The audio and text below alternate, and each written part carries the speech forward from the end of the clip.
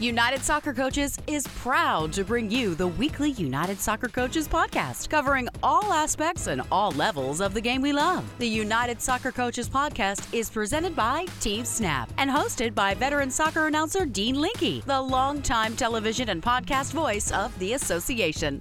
Now, here's Dean with this week's show. Today on the United Soccer Coaches podcast presented by Team Snap, we visit with Donna Fichter and Anson Dorrance. Donna Fichter is considered an architect of team culture and player development. You can learn more about her by going to Donna Fichter, FISHTER.com. And today, Big D breaks down strengthening player mentality. One person who knows all about player mentality and winning is, of course, Anson Dorrance, the 21-time national champion at the University of North Carolina women's soccer. He was also the head coach in 1991 when the USA won the first ever women's world championship. And the great thing about having Anson on during a busy soccer time is there is no question you cannot ask him, and that's exactly what I do as we bounce around with the great Anson Dorrance. I call him the greatest college coach, any sport, any gender, of all time. It's Donna Fichter and Anson Dorrance after this message from our presenting sponsor, Team Snap. Does managing your club or league feel like a second job? If so, you might need some help. With Team Snap, you can get it. Their customers save up to 15 hours each week on tasks such as communication, registration, scheduling, and more. Plus, everything you need is online, which means no more trips to the bank, no more lost checks, and no more colossal spreadsheets. Bring your club or league into the 21st century with Team Snap. Go to teamsnap.com to learn more. Team Snap is proud to be the presenting sponsor of the United Soccer Coaches podcast. Donna Fichter is considered an architect of team culture and player development. In today's society, it is coaches that have the greatest impact in an athlete's life. That is why Donna is so passionate about educating coaches on how to connect better with players and build mentally and emotionally strong athletes. This intrinsic focus with individual athletes filters into how the culture of a team functions.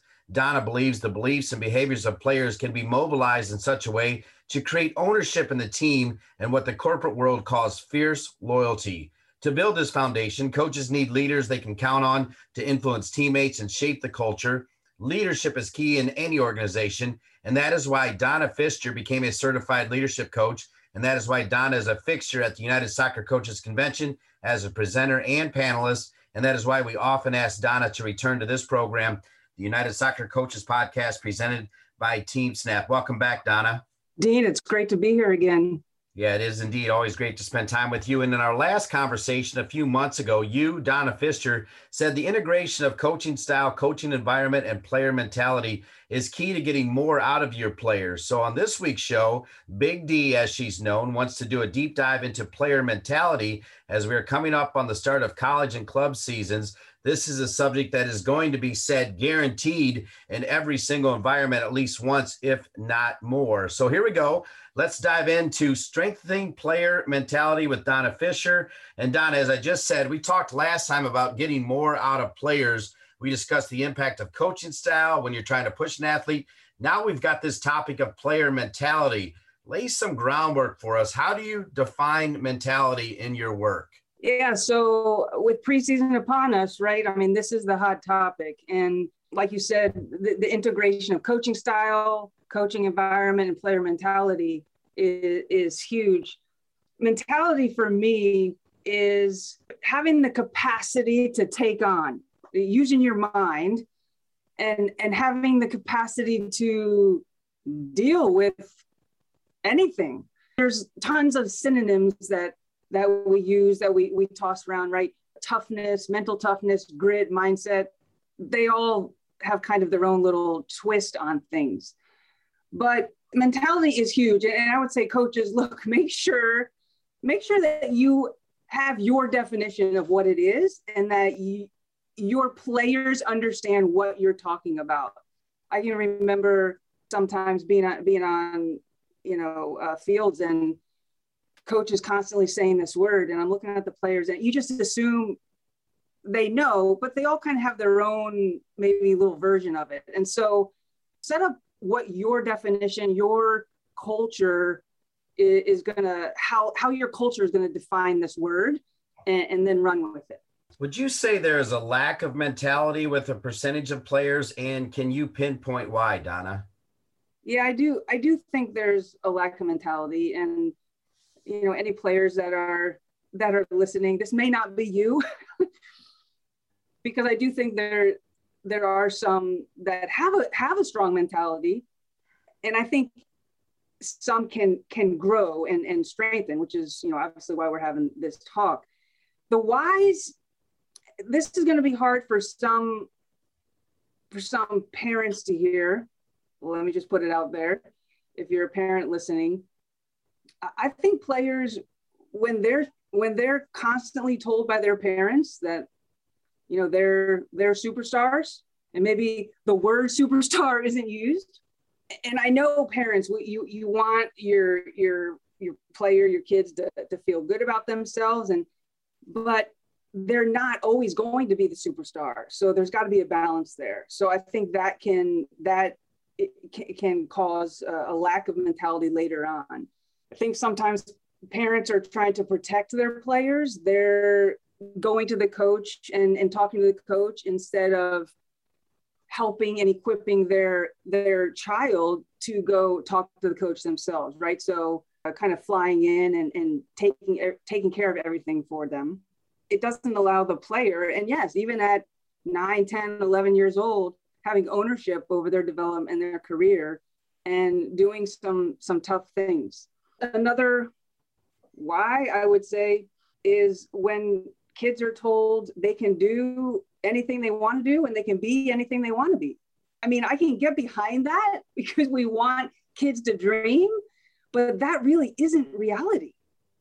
It's not. And so I think there needs to be a reassessment there. I mean, back to what I mentioned in the last our last conversation, the instant gratification, immediate results generation that players have grown up in, right? It's opposite for them to think that they have to push through something and something's going to be hard and I can do this and it might take me a little while, but I'm going to get something at the end. They don't understand that because everything is instant gratification for them.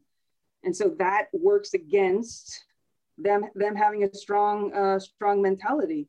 I'll say this last. You might have a player that you think has a strong mentality and they've been a superstar, let's say. They were the superstar in their club, in their youth club. But they get to your campus from college perspective and there's a hidden potential. They're not maximizing their potential. So here's an example. This is an experience I had. So years and years ago, I'm training my goalkeepers at UCF, and we're doing just the plyometrics, fast footwork stuff. I've got a first-year player, right? She just arrived into camp. She's the top player from her club, successful, right? By all intents and purposes. And I'm watching her do this footwork, and I walked up to her at the break, and I said, "Is that as fast as you can go?" And she just kind of looked at me like confused. I said, she goes, "You think I can go faster?" I said, "Oh, yeah. And I think I can go faster than you are." She goes, "Huh, okay." And wouldn't you know, right? I mean, she blew it away in the next round. And so I met with her afterwards in the office, and I said, "Look, you've got more capacity in you. And I think you don't even realize it because you were successful at the rate you were going in your club. And so you don't even know that you can push yourself further than that." And so it was just kind of this eye-opening experience. So I think it's a blend of those whys, other ones, but those are, what comes to the top of my head. So if I'm a coach that wants to strengthen a player's mentality, where do I start, Big D? And what's the conversation in the beginning? My framework is I always like to start with the players understanding, okay, there's a difference between who you are and what you do. Who you are is your authentic self, I call it. What you do is your performance self. But the soccer piece, academics, all of that, coaches, draw up their sessions. That's what they do. But who you are is your character, your values, your self-worth, your self-esteem. And so I can have a not so good practice and not feel horrible about myself and who I am. So that framework, that's foundational for me, for a player to understand that. Another piece, they've got to know that they can lead themselves and stop waiting for everybody else to give them the answers. I love, there's a video on YouTube, these two people, they're right on an escalator and they get stuck on the escalator stops and they're just standing there and they're like yelling around, hey, is there anybody out there? Can somebody come help us? We're stuck on an escalator. And it's like, hey, dude, hey, just take a step, walk up the stairs. But how many times, Dean, have we, players, and myself as a human being and as a coach, we're standing on the escalator, like yelling for somebody to come fix it. Somebody else give me the information. Somebody else do it for me, right? When we have the power within us to take the step. So I like to kind of hand the baton over to the player in the very beginning, foundation, and say, okay, you have the capability, you have the power within you. Let's tap into what you've got inside of you, and let's try to be the best version of you. We're talking strengthening player mentality with Donna Pfister. We're going to take a quick break and be back with more on this topic with Big D. Looking for ways to improve your training session? Quick Goal has supplied the highest quality soccer goals, seating, field, and training equipment for more than 30 years. From backyards to the world's greatest pitches, Quick Goal has products essential to every level of the game. As an official partner to the United Soccer Coaches and technical partner to U.S. Soccer, Quick Goal knows what equipment you need to elevate your game to the next level. Visit quickgoal.com to satisfy all your equipment needs. Welcome back to our visit with Donna Pfister. You can check her out at donnapfister.com. Remember, that's Donna, Fishter.com, where you will find her inspiring greatness and all that she does. Today, we're talking about strengthening player mentality. Donna, when you walk onto a field, what are you seeing and hearing that tells you a player has a strong mentality? When I see a player enjoying challenges, right? When a coach says we're going to end with fitness, I'm immediately watching body language, facial expressions. And when I see that player that it doesn't faze them, right? They're immediately walking to the cones or wherever they're supposed to be. That's strong mentality. I mean, body language is a billboard of your mentality. It really is. Body language, facial expressions is a billboard for your mentality. So that's what I'm watching as things sort of unfold, right? In a session, when maybe a team's small-sided game, maybe your team's losing or a player's made some mistakes. If I see them sort of talking themselves through it, and you can, not even verbally hearing words, but you can see in their brain, in their mind, they're talking the self-talk, the positive self-talk. They're getting themselves through it, and they're digging in when it's tough. You can see it on their face. Right? And a player that's engaged in practice, they're bringing energy, especially when they walk through the gate and they're, beginning of practice, they're putting on their boots, their demeanor, the vibe that they have, the energy vibe, you can tell if they have a negative vibe, it's probably not a player that has strong mentality. So I'm looking at all of those things to kind of pinpoint which players are which. So you may have answered my next question kind of with your final thoughts on that last one, but I'll ask you to dig deeper into it, and that is, what shows you that a player may be struggling with mentality? There are struggles when you see perfectionism, when there's perfectionism with self-criticism, they're not receiving coaching points well, they don't receive compliments well. I think that is another sign. If they're complaining about discomfort, right? And I mean, coaches, I'm preaching to the choir here. You're like, yup. When I see those things, complaining about discomfort, about circumstances. Oh, it's so hot. Stop talking about how hot it is outside. It's summertime. It's hot.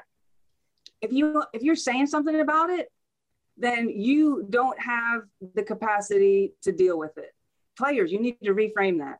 All of those things, I key in on. Okay, this is a low mentality player. We've got to do something here. We got to get to work. In your view, Donna, how are coaches responding to the player that struggles with mentality? I think we respond several different ways. Notice I said we, because I'm not immune to this. I have to navigate how I respond, and it can be frustrating to a coach. I think we coach players with the expectation that they're going to be the player that we were, when we were a player. And so many times they're not, and that immediately hits a nerve with us. And I think that's most difficult to navigate. So I'd caution coaches in a few areas to consider about how they're responding. Sometimes I think we as coaches have a fixed mindset. We look at a kid and say, this kid has maxed out his or her potential in this area of mentality, and coaches kind of wash their hands of it and sort of ignore it. Sometimes I think we as coaches, we tell them the obvious. Hey, stop giving up after your mistakes. Hey, you need to be tougher. Well, we're stating the obvious. This isn't giving them solutions. But we do that sometimes as coaches, right? And so I'm throwing these out there for coaches to kind of self-reflect and say, ooh, yeah, maybe I am doing that in this scenario. Another one, I think sometimes coaches respond by calling players out publicly in front of their team. Now, this may work, and I would say call them out and give a solution, because it might help another kid too. But look, coaches, you got to know your athlete. This is the coach-player relationship. And so calling them out publicly could be shaming. It can be demeaning. And that may not be the kid to do that to. So we have to manage and navigate ourselves. I mean, this is a little bit of emotional intelligence of how we respond to these players that are struggling. You're hearing the wisdom of Big D, Donna Pfister, leadership coach and team architect. And as we close out our conversation on strengthening player mentality, my final question for you, Big D, is what is your advice to coaches on how to help their players with this all-important issue? Yeah, I think we need to add this mental piece into our programs. So many of us, we've been talking about this for years. And whether it's the coach yourself equipping the players, or bringing a specialist in to your program into this area, in this area, or seeking out some curriculum that an online curriculum that your players can work through. Whatever way you bring it into your program, you, coach, have to be talking about it and helping implement it in the daily activities. And I think sometimes this is the missing piece. Is we have somebody come talk to the team, or they're doing this stuff online, but they're not hearing it from us. And so we've got to start bringing some of this language into our cultures and weaving it into our training sessions. Some places I start with players is I talk about all of us being imperfect human beings. I mean, again, this touches on the perfect. So many players are perfectionists, like full on, or have tendencies in this way. And so I'll bring up some pro players and just ask, hey, did you see them make some mistakes on TV too? Oh my gosh.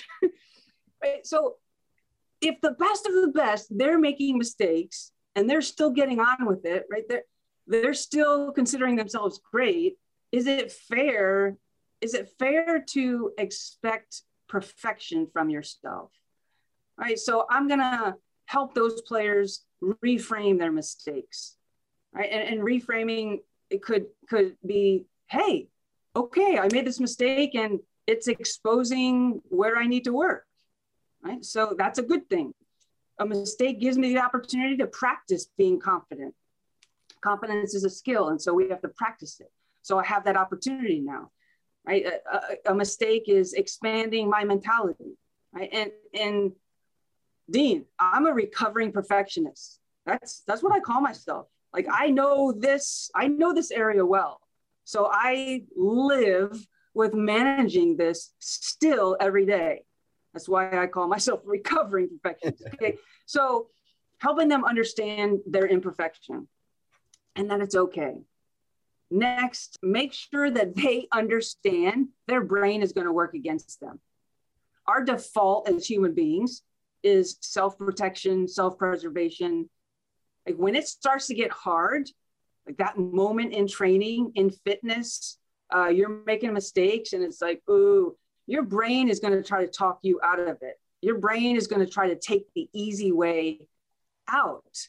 And for players to understand that they can make a choice and not allow that to happen. So a tool that I give my players is Mel Robbins. She wrote a book called The 5-Second Rule. And there is so much science and information out there about this. Just Google it, hashtag 5-second rule. Basically, in the Cliff Notes, when you have a thought or an impulse to do something, you have 5 seconds until your brain is going to talk you out of it. If you hesitate, you got 5 seconds that you need to act. And so the 5-second rule is literally like a rocket ship is taking off. You count backwards. 5, 4, 3, 2, 1, boom. And on 1, you act. I love it. Strengthening player mentality with Donna Pfister. Donna, you get a chance to kind of promote where you're headed. I know you're going to be spending time with different colleges. You're hitting the road here soon. Give us a little taste of what you're headed out to do as we wrap up our time with you today. Yeah, I am preparing for my preseason tour to all the colleges that are starting preseason. I'm leaving August 3rd, and I am going to probably 10 different campuses, and we'll return August 30th. I got a huge suitcase, lots of things to pack, but I'm excited about the growth and change that can take place in preseason for different teams.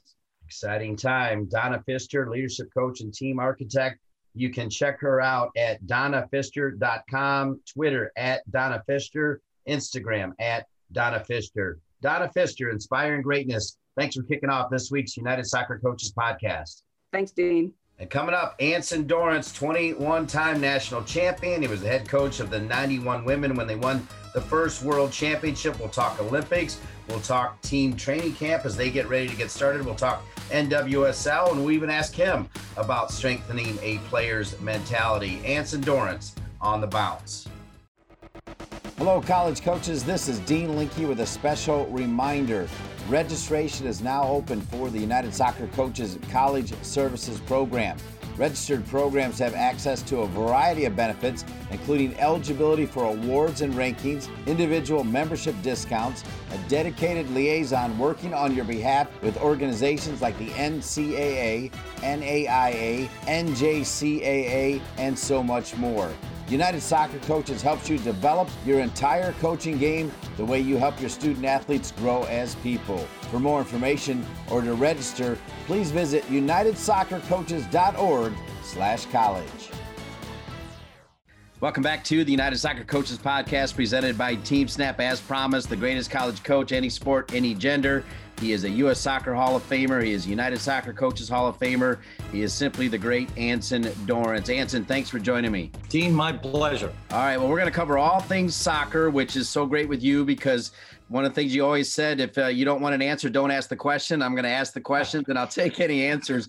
We'll start with the first topic. Donna Pfister led off covering strengthening player mentality. Just kind of a thought from you on how important that is for your team's success. Well, I think it's important for any team's success. In fact, I talk about this all the time. I talk about, 9 qualities that are critical for you to choose when you wake up in the morning if you want to truly become elite. And what they are is self-discipline, competitive fire, self-belief, love of the ball, love of playing the game, love of watching the game, grit, coachability, and connection. And connection is how you answer this question. Do you love your teammates and do they love you? But of all the 9 things I just reviewed, the ring that rules them all is competitive fire. So to me, that's the final measure in athletic greatness. But it's also in our game, I think, the final measure of team success. Because obviously, when you look at our first game in the Olympics and you look at Sweden and what they did to us, it was clear they checked that box. They came in with such an extraordinary competitive fire. It looked like, we weren't even interested in playing. And it wasn't so much that, Sweden was, smarter than we were, more technical or tactical, or, basically better. It was that, my gosh, they lit themselves up and came after us and they competed. And that's the margin, because we've seen the United States do that sort of very same thing to so many teams in our history. So that's the quality that I think has always separated the United States. And yet in the opening for this Olympic Games, that's a statement that Sweden made. They basically beat us at our own game. Well, let's stay with the Olympic team because they did respond, obviously, with a nice win over New Zealand. But then the 0-0 result against Australia means they don't win the group and means they face the Netherlands in a rematch of the World Cup final. So did the U.S. do themselves a disservice by not playing better in the group, or can they handle the Netherlands and advance in this Olympic Games? And how do they advance in this Olympic Games? Well, I think what we have to ask ourselves is what was the object for Vlatko? And I think his object was to survive, to basically get into the round of 8 teams, the quarterfinals, without expending much energy. And it looked like both teams were trying to figure out a way to advance with a tie and not expend a lot of energy, because obviously both teams did advance. And now what you've got to sort out is if that was a good strategy. So if all of a sudden we come out in the next game with all this piss and vinegar, you will know that we rested legs in that game. Because if you look at the rhythm in this Olympic event, it's a very aggressive series of matches without too much rest in between. The only other way to sort of survive this and get into the quarters in great shape is to play a completely different roster in the basically final game of group, if you're in a luxurious position to do that. Because, and you certainly can do the math, but I think without me doing math off the top of my head, I don't think if we had even won that game, would it have made a difference as to whether we advanced first or second out of group.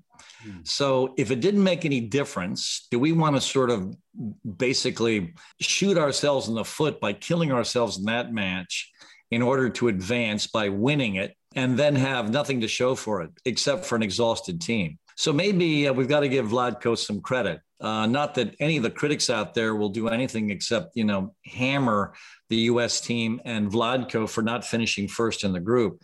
But maybe that was settled in the first game. So maybe this strategy was a good one, because you could see he had a low line of confrontation, which meant his strikers didn't do that much work defensively. He rested some key players like Horan and Tobin Heath. He got to rotate players like obviously Davidson in place of Dahlkamper. And so maybe he's going to get what he needed out of this game, because they're in the round of 8. The only sort of hazardous thing about not finishing first in the group is it looks like we're going to play the Netherlands, and that is not, a route of choice you would make in the quarters. But a part of that is because of what Sweden did against us in that opening match. So maybe we have to give Vlatko credit. Maybe we have to wait and see if this was good strategy, if we come out in this next game with more energy and with a different decision on how we're going to advance. Anson, I'm going to ask you to be armchair coach / quarterback here now, knowing all of what you just shared with us and knowing that everything we've seen. If you were to roll out an 11 based on what you've seen so far, who would you start against the Netherlands? Anson, can you do that for me? Yeah, I mean, obviously, everyone's got their own opinion. We're all shaded in directions that are certainly self-serving. So, for me, Tobin Heath would never be on the bench in an elite game. So she would certainly start for me at right wing. The center forward position is interesting because I think Alex Morgan gives us something in the 9 that Carly Lloyd doesn't give us. But Carly Lloyd gives us something that Alex doesn't give us. And so maybe in this game, I do give the time to Carly because she's going to come in a bit fresher. And then the left wing, I think I have to decide based on what I see in the Netherlands, because the thing that's really good about Rapinoe is how against even elite defenses, she's going to figure out ways to get her cross off. She's going to create a chance or two for herself. She's going to be very good on set pieces. So do you want her in the game? Or if there's a physical mismatch between the right back for the Netherlands and Kristen Press, you then play Press in that position because of pace. So I can see, being married to any of those scenarios I just reviewed. And midfield is a sort of an interesting other kind of decision-making process, because I think against teams that are physically combative, I guess I would want my heavy cruisers out there. Like against Sweden, it was shocking to me how Sweden basically ended up nullifying Rose Lavelle, even though Rose Lavelle can run past anyone, except a Swede that steps in front of her move, absorbs the contact, and lets Rose, who's a lot smaller than the average Viking woman, to basically, collapse in a heap after colliding with, one of these iron-sided Vikings. And so maybe what we do against a team that's going to be equally combative, like Netherlands in this next round, maybe we start our heavy cruisers. So obviously that means Ertz, because she's going to win the air game. She's going to be very good in the tackle. And maybe Mewis, because of her size. And then maybe you also start Haran, because again, she can survive the collisions, but also like Ertz and Mewis is going to be very good in the air. So maybe those three start, and maybe what you wait for Lavelle, who, by the way, is an absolutely brilliant player. And even in this lineup, I'm not basically trying to convince anyone about her lack of contribution or level. Then what you do with Lavelle is you wait until about, 10 to 15 minutes into the second half, and then you throw her out there. And by this time, the midfield for the Dutch team will be heavy-legged. And then it doesn't matter how strong you are. If you can't move anymore to invite the collision, then Lavelle goes blowing by you to create numbers up. And of course, by this time, because of our extraordinary depth, you've got some of the kids we didn't decide to start that are also coming in. They're also extraordinary in their own way. And so maybe that's a part of what happens. And then what do you do with the center back positions? Because obviously, I think Tierna's done a nice job and could certainly start for us. But, I would be hard pressed to ever leave Sauerbrunn off the field because of her leadership and decision-making. But honestly, I'm a fan of Dahlkamper. And even though I don't think she's having the best Olympics, she's a quality player that can serve the long ball perhaps better than anyone on the roster. That's a very experienced player with great credentials. So I am completely indifferent as to which pair start back there. If it's Tierna and Sauerbrunn, I have no issue. If Dahlkamper's in the mix, I have no issue. You can mix and match those three and still come out with a great combination. Obviously, I don't think you can put Crystal Dunn on the bench against an elite team. And I think, honestly, game in, game out, Kelly O'Hara is an aggressive little sucker. And I don't think you take her off the field either. And obviously, the goalkeeping, I think we can stay with. But I think we've got all these different choices. And I'm not married to any particular starting lineup, but I am married to matchups. And I'm sure Vlatko and his staff have done a great job deciding what they want their matchups to be. But for me, I think we've got an excellent team. We've got kids on the bench that, maybe haven't played at all right now that might be an option for us against an elite team like Holland. And right now it's managing fatigue and figuring out a way to get your freshest and most aggressive collection of players on the field to win a game like this where you have to advance. And based on what you said there, assuming that, let's say he does go Rapinoe over Press, that means Press, Morgan, and Lavelle are available on the bench. Does that mean then, as you decide who your other players are on the bench, because remember, you can only name 18, if you got those three attacking superstars, do you try to make sure you pick 2 or 3 defenders just in case something happens in that back line? Yep, you can certainly do that. But what you can also do with Ertz, as we know, maybe it was the 2015 World Cup, she has no issue playing center back for us. And maybe if the amount of energy she's spending in midfield is overwhelming and one of our center backs is fatiguing or gets hurt, I have no issue dropping Ertz back. She's going to still dominate the air. She's going to still win your tackles. She's going to be a great leadership presence back there for you. So you don't really have to have an enormous number of defenders on your bench when you have a young woman like that that's incredibly capable of dropping into that back line as a center back, because she's already won a world championship in that position. So I don't think you have to stack up your reserve unit with defenders just because you've got Ertz that has the versatility to play multiple positions for us. Are we in a situation where anything short of a gold medal is a disappointment? Yeah, unfortunately, the United States has sort of painted them into that corner, themselves into that corner. This is a positive problem. Obviously, it's never a positive problem for a coach that's under huge pressure, with obviously the trolls out there criticizing every decision he makes. And for anything short of a gold, somehow he's going to be swept into the conversation. But this is a positive problem. I mean, if success for the United States is gold or better, it doesn't get any tougher than gold medal. But that's basically what we've done. It's the most positive problem that you can imagine. But it is the interesting sort of dilemma that we're in. And in a way, I'm comfortable with that position. I've been in that position, obviously, when I coached the national team, but also coaching at the University of North Carolina. I understand that dilemma. I mean, there are no other programs out there that consider, anything else other than a national championship a concern. But that's the way my collegiate program is also evaluated. And it is, an incredibly high demand, but I wouldn't have any other way. And I don't think Vlatko or the U.S. team would have it any other way either, because we've done this, and it's an incredibly positive thing when basically what we accept is gold medal or nothing. We're here with the legend that is Anson Dorrance. Going to take a quick break and be back with more Anson. We're going to talk NWSL. We're going to talk about the start of what I believe is his 45th season. Is that right, Anson? 45, is that right? Oh, my gosh. Has it been that long? It sounds, it's in the 40s somewhere. Maybe it is 45. I think it's 45. Anson Dorrance on the bounce.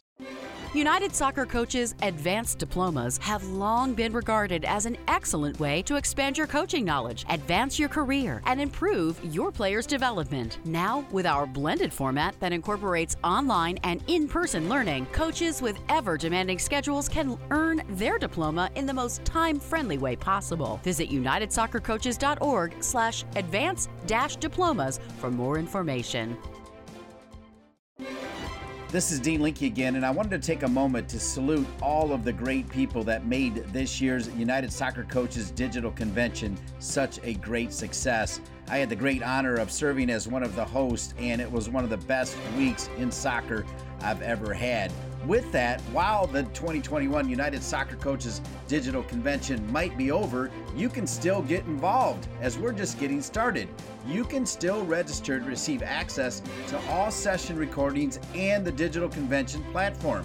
Chat with your soccer coaching community and take in top-level presentations from coaches around the globe, all at your own convenience. To register and receive access, visit UnitedSoccerCoachesConvention.org. That's right, you can still register for the 2021 United Soccer Coaches Digital Convention and have access to all of the amazing presentations. I hope you can take advantage of the special offer, and again, visit UnitedSoccerCoachesConvention.org.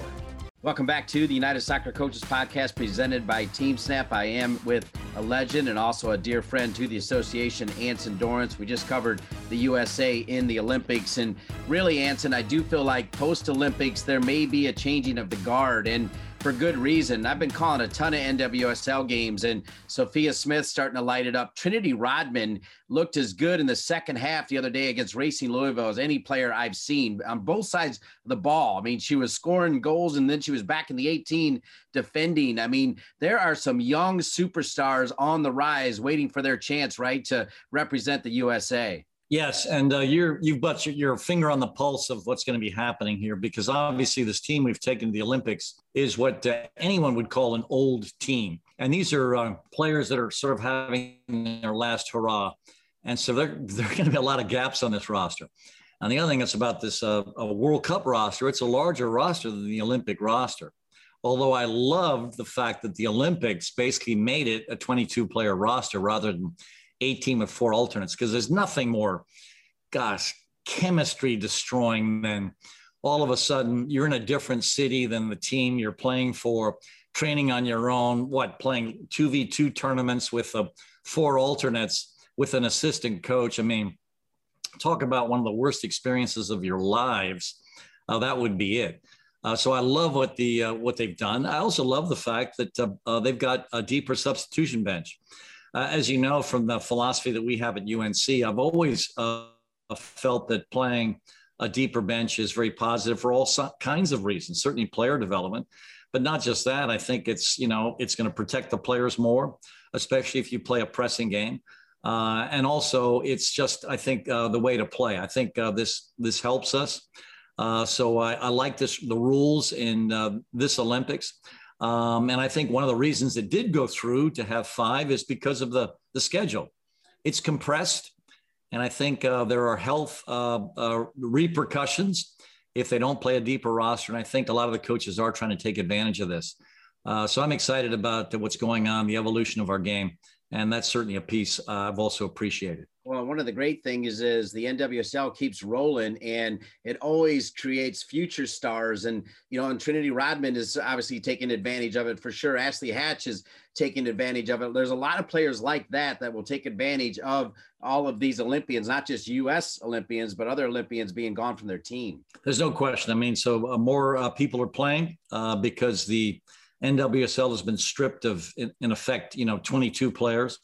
Or I guess 21 since Katarina's playing in Europe. But I think this is really good for those kids that have a chance to play. And I'm enjoying the heck out of the games. I watch as many as I can, and I'm really enjoying the league. I think it's an outstanding league, and I think the teams are getting better. I think the coaches are producing a very high level of the game, and I am thoroughly enjoying everything about the NWSL. Well, and one of the things you have to love is every team has a Tar Heel on it. Louisville the other day, Fox, was brilliant. Although I think they should just send Fox up top and tell her to go do everything and score goals the way Andy Sullivan does things for the Spirit. And then Julia Ashley got into the game. Paige Nielsen, did she play for you, by the way? Yeah.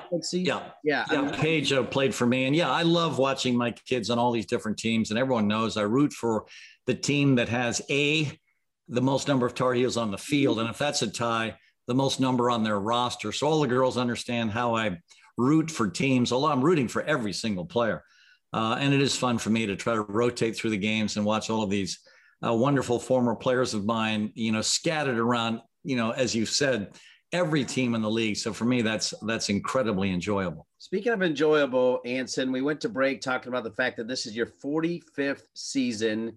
You are 70 years young and you look great. I'm sure you feel great. You still got that fire ready to roll as you get ready to start preseason. You'll be playing games here real quick, Anson. Yes. Well, we are so excited because we had a lot of kids come in for a second summer session, which I love because our strength coach gets to work with them, which means they probably have come into preseason a little fitter because of their work with Greg Gatz, my excellent strength coach.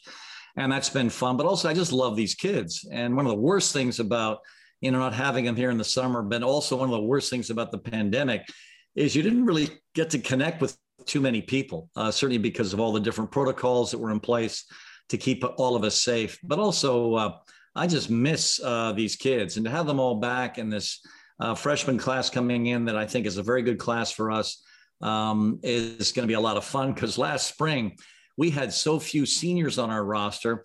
We couldn't even scrimmage 11v11 half the time because we had so few kids here, because we had, 3 kids that signed in the FA Women's Super League, one with Manchester United, one with Arsenal, one with West Ham. And of course, the Arsenal player is on the Great Britain roster. Lotte Wubben-Moy is playing with GB, and I'm proud of that.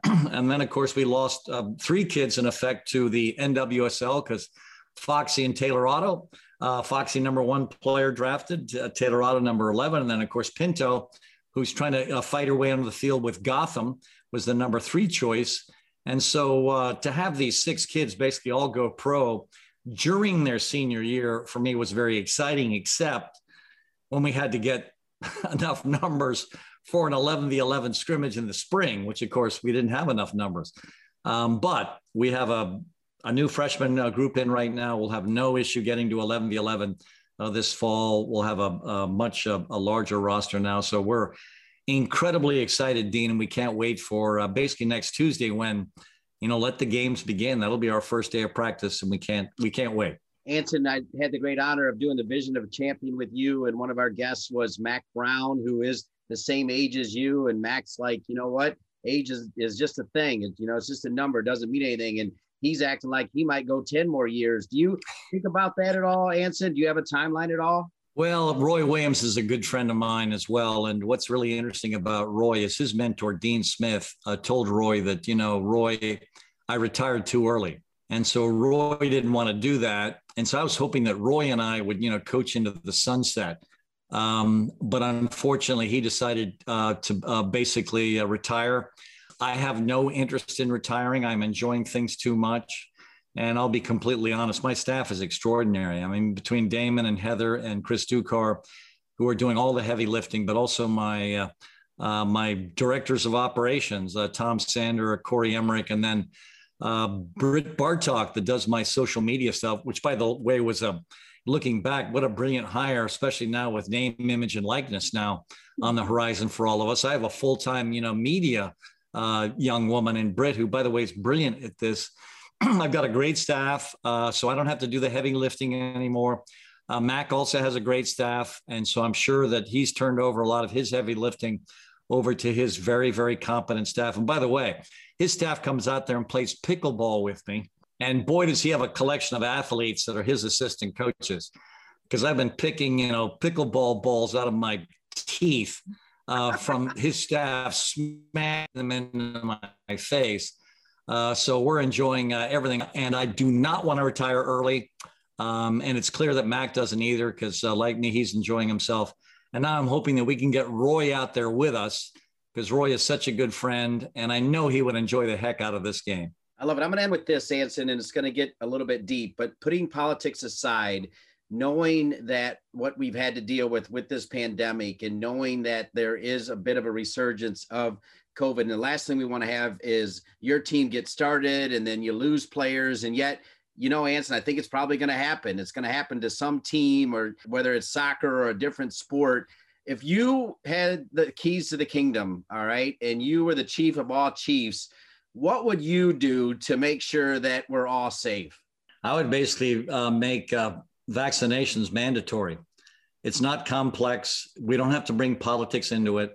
It's a question of the safety of everyone in the community.